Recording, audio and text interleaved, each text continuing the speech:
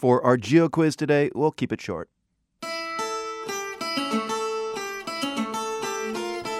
You've probably all seen the photo of that American surfer riding a monster wave earlier this week. Garrett McNamara caught a wave the size of a small mountain, really, somewhere along Europe's Atlantic coast. He may have set a world record in the process. Can you name where exactly the big wave came roaring in? The answer's coming up in about 5.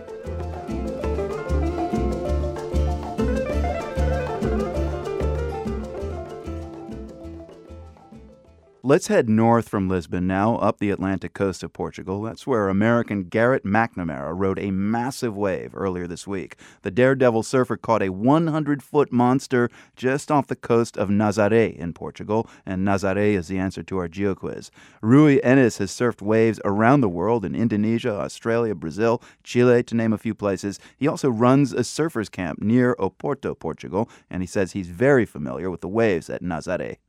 Yeah. I've been up there since I'm a kid. It's one of the famous beaches here in Portugal. And what's the biggest wave you've ever surfed up in Nazaré? Oh, comparing with these waves, I just surf like baby waves, like 2 meters, 2.5 meters. Right. If it's bigger than 2 meters there already, it's such an open space, the ocean is entering there with such a violence that 2 meters for me is more than enough, be prepared.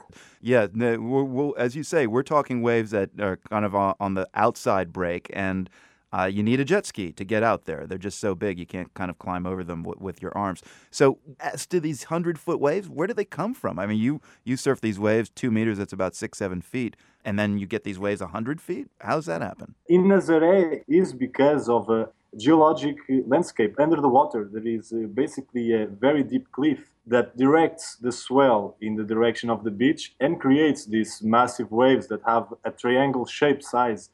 And it's basically connection with swell, wind, a little bit of the conditions make the day, So I want to know a bit more about this structure of the ocean floor. This is very funny because as Portugal being a country that is basically always turned to the ocean, this is something that we learn in school since young age. Basically, we call it Canhão de Nazaré. That is a shape of a canyon. A canyon?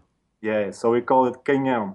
If you know about ocean and coastline about Portugal, you will know about this because people have been since the 500s watching waves breaking there and understanding that ocean is so powerful that no one dares to go there. You understand me?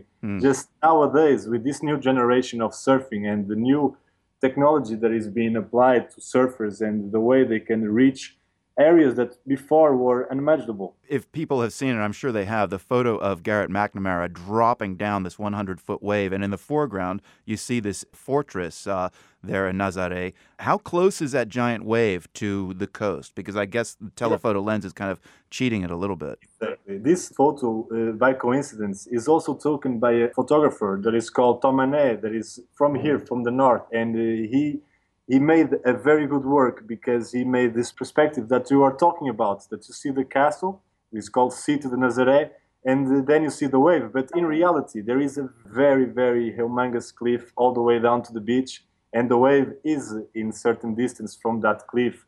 So it's quite a big gap. So no risk of that wave crashing into the fort? No, not that risk because it's been beaten by the ocean for ages. So it's like a funnel. It's all that energy getting kind of pushed the closer you get to the shore, huh? Yeah, exactly. And I can tell you, it's basically a connection of power all in one spot. So it's very powerful. That's why they use the jet ski, because they wouldn't be able to pedal for a monster like this. They only jet skis, only with the system of a team coordinating everything, they are able to do this. Because it's risking their lives, huh? Yeah. Give us a sense of if you fall off your board, how many tons of water is then going to collapse on you? You can die. So it's a bit of a betting deal. It can be everything all right. They use vests. They are always on the lookout. But can something happen and you're never going to see the guy again, It's a big risk, I believe. Yeah, it's scary just to see them on the top of the wave and say, all right, there they go. It's no turning back now. No way. It's a go Go or die. I mean, can you imagine, though, what it's like to be on top of a 100-foot wave? I would be imagining that would be something like going down the hill on a big mountain, but instead of the mountain being stopped, no, it's moving, it's generating speed, it's creating life, it's moving. So it will be something that is only for few, and few people have the privilege to feel this. Yeah, I'll say. Ruy Enes runs the Surfers Camp in Portugal near Oporto, if you're ever in that neck of the woods. And if you haven't seen that insane wave, we've got it posted at theworld.org. Ruy, great to meet you. Thanks. Thank you, mate. Thank you very much. Have a good day.